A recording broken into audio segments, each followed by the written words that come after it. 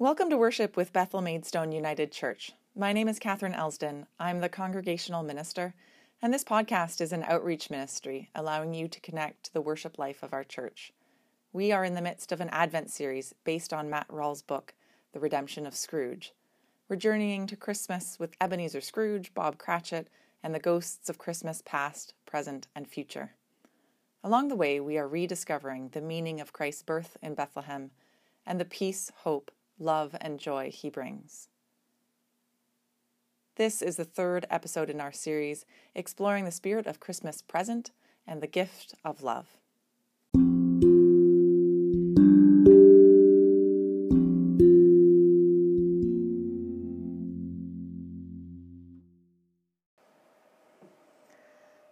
Pete and I are celebrating our 10th Christmas together this year. And the first Christmas we spent together, when it came to gifts, I really knocked it out of the park. Pete is a basketball nut, I'm sure some of you know, and that Christmas he had mentioned that he had heard a sports talk radio host describing his own Christmas tree in his man cave that was decorated entirely in sports memorabilia. And so what I did that year was I went out and bought a pack of basketball cards, the 2010-2011 season, and I used them to create garland and Christmas ornaments, and he opened this up and he just thought this was the funniest, greatest thing ever. What I failed to perceive at the time was that these Christmas basketball card ornaments would become a cherished tradition, placed on the tree front and center every year afterward. I made them like with twine, you know, it's not the frilly, sparkly, gold and white, perfect designer Christmas tree look. I can say that for sure. Pete kind of knows that they're not my favorite look, and I actually think that kind of adds to their appeal for him.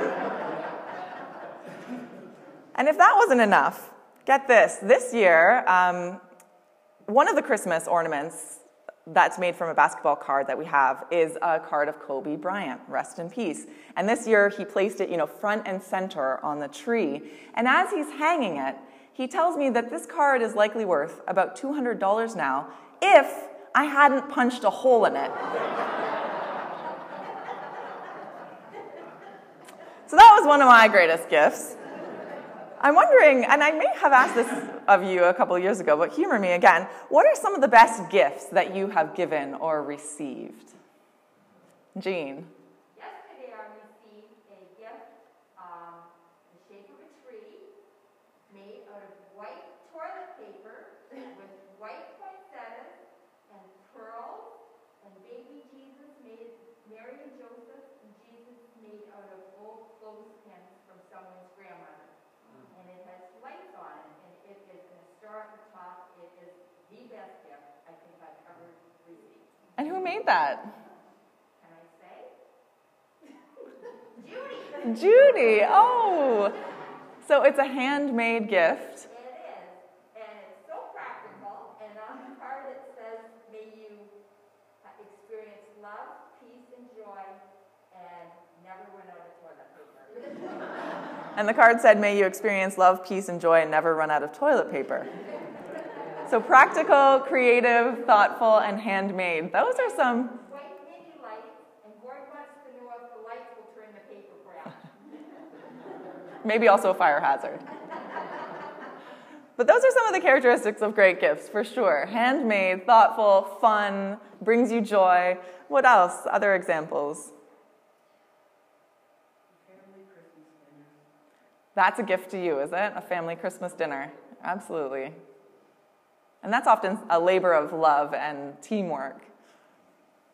I was about 5 years old. I got a Massey Harris Model 44 Salmon Cast tractor. So how old are you? Rob was 4 years old when you got a model tractor. That's right, yeah. And you still have it. I don't think they make toys like that anymore in terms of longevity, And you just thought that was the best thing? That's awesome. Any other examples? My mom made quilling crosses. Quilling crosses. Yeah, quilling with paper. Oh, okay. And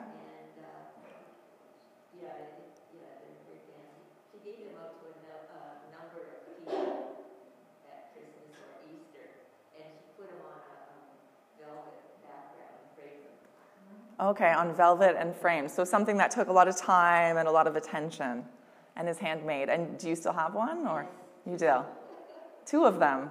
That's very special. And Connie has one more. We have one at our house as well. Oh, and you have one. Given to Rob's father years ago. Wow. At Easter time, and we still have it. Well, Jean, I hope your handmade toilet paper craft gets handed down for generations in your family too. Keep it white for it. So, I said keep it white for it.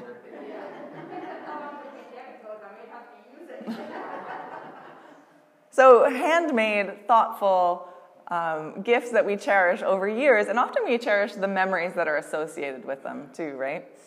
And I think that's true for Pete and his basketball cards. They're comprised of these random players from 2010, but every year while he's hanging them up, they kind of remind him of that time in our lives, and it's special, and he clearly enjoys it. And I've come to, even though I joke about them, I really have come over the last decade to embrace the basketball card ornaments because Pete so clearly enjoys them. And I've embraced them as kind of a reminder about having right priorities this time of year. You know, it's a simple thing, but it just reminds me that the point of it all, right? The point of this gift-giving season is to give the gift of love and joy to each other. And the point is not to have the perfect designer Christmas tree. In this week's chapter of A Christmas Carol, Scrooge gets a lesson in right priorities from his experiences with the ghost of Christmas present. In it, the Spirit takes Scrooge on kind of a tour of Christmas celebrations in the present. They start by going through the streets of town, and it's just snowed. People are shoveling, and they're laughing and throwing snowballs and greeting each other kindly with warm wishes for the season. Shops are filled with chestnuts and pears and apples and cakes.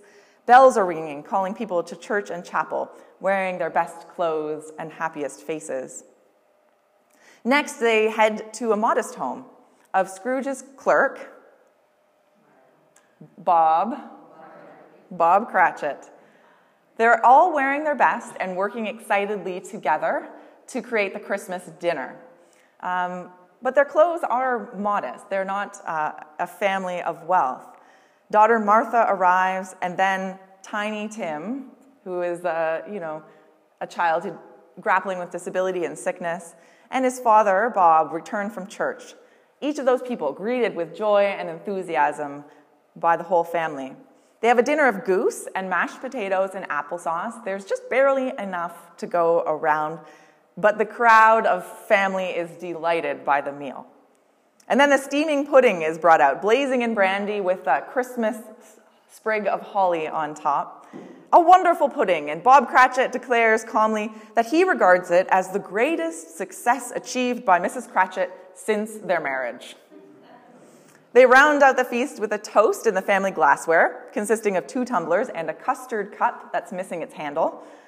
"A Merry Christmas to us all, my dears. God bless us," declares Bob, and everybody joins in. Tiny Tim last of all. "God bless us, everyone."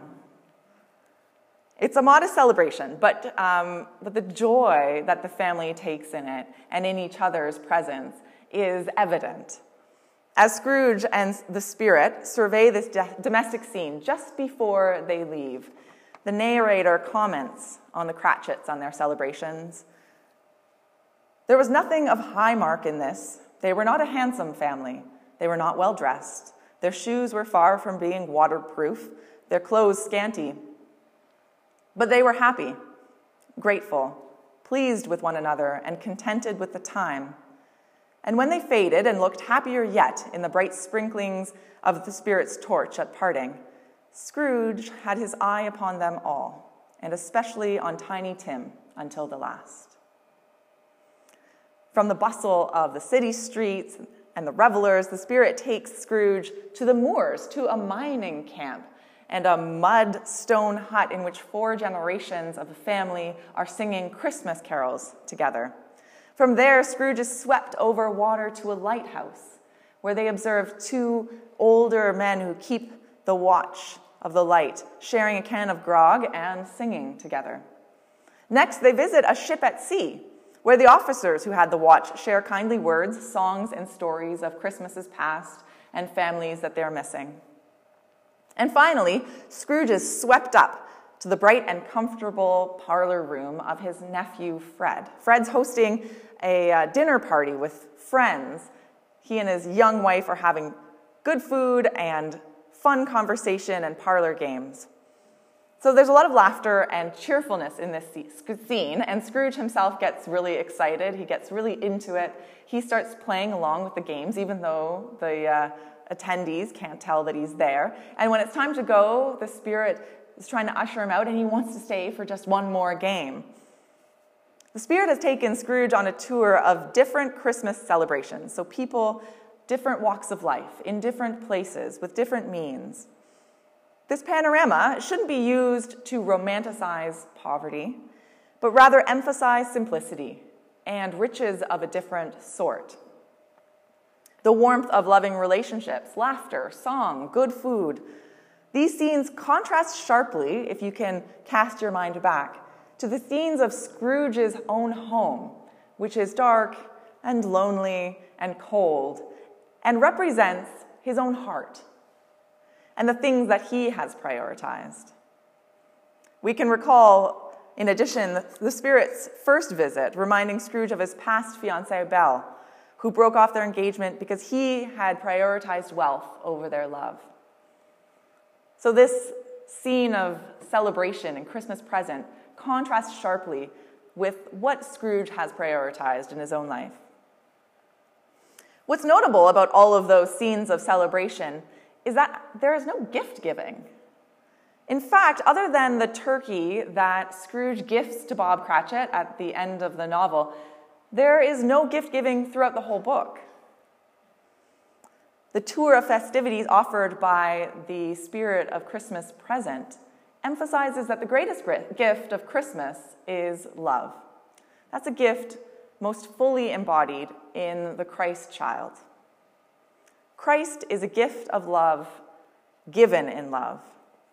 We recall the words of John 3:16, "For God so loved the world that he gave his only Son, so that whoever believes in him should not perish but have eternal life."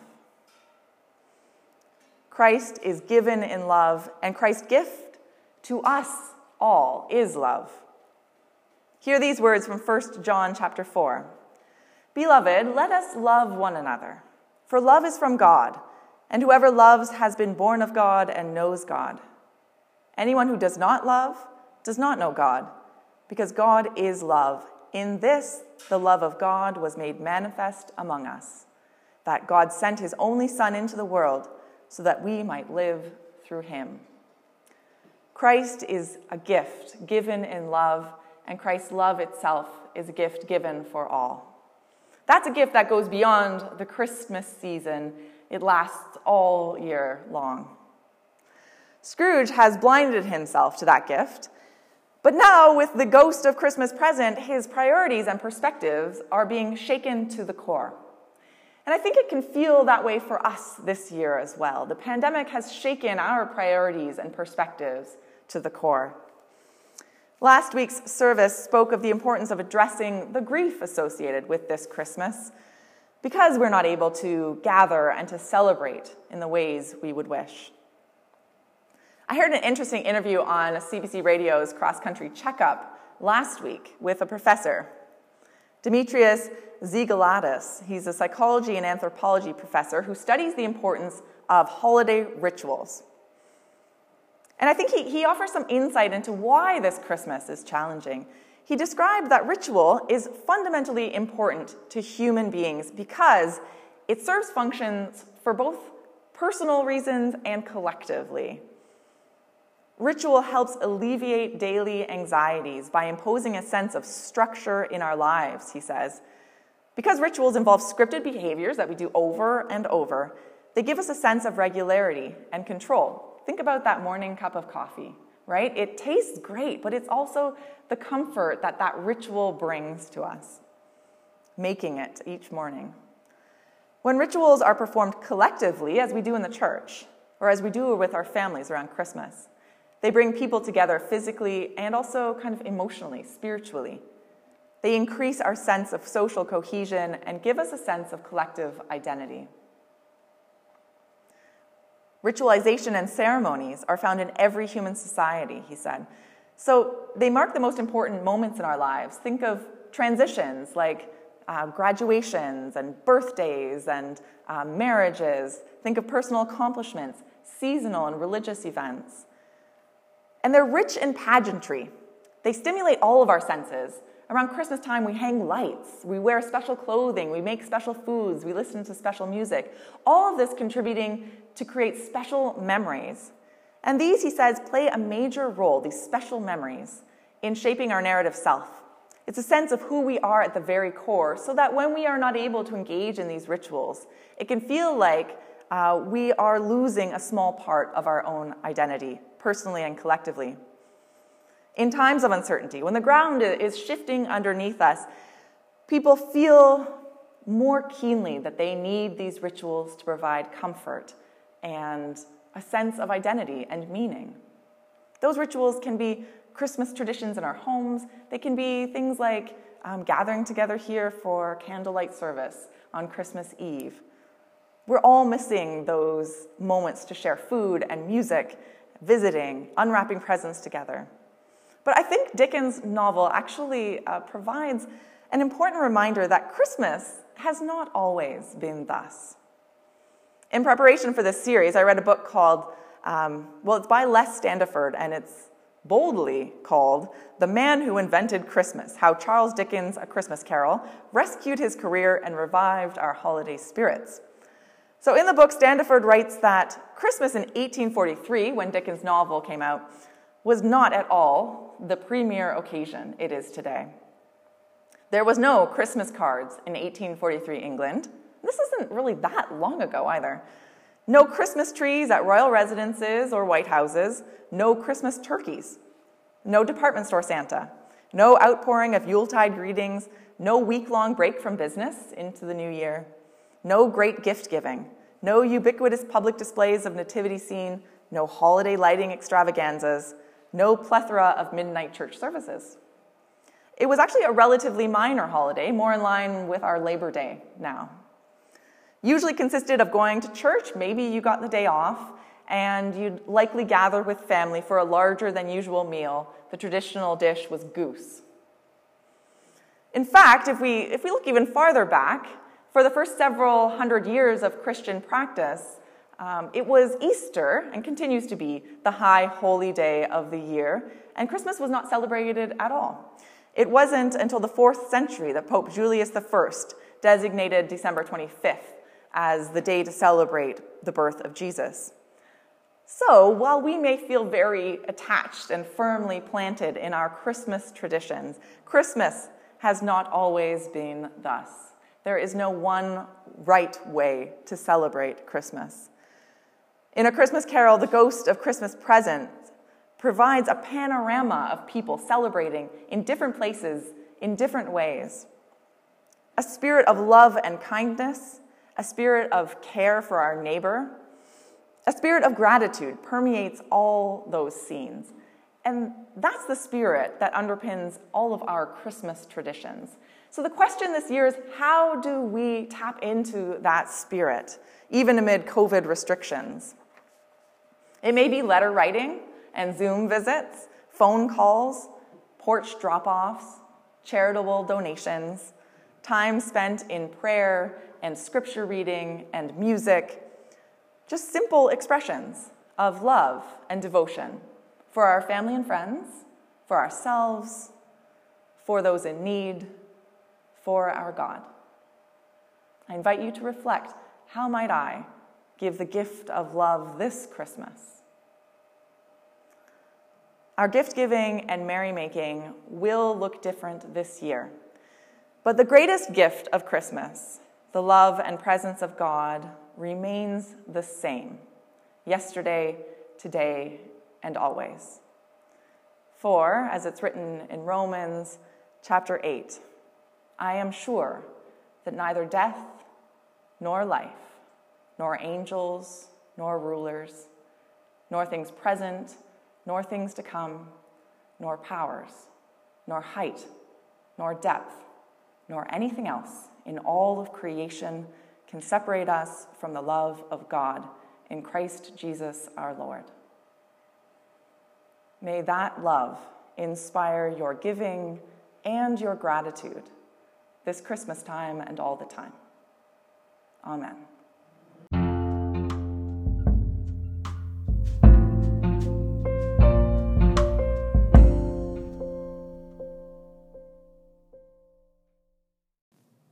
Thank you for listening. If you appreciated this podcast, I hope you'll subscribe and share it with your friends. Join us for our next episode, in which we will meet the ghost of Christmas yet to come. Until then, may God bless you and keep you.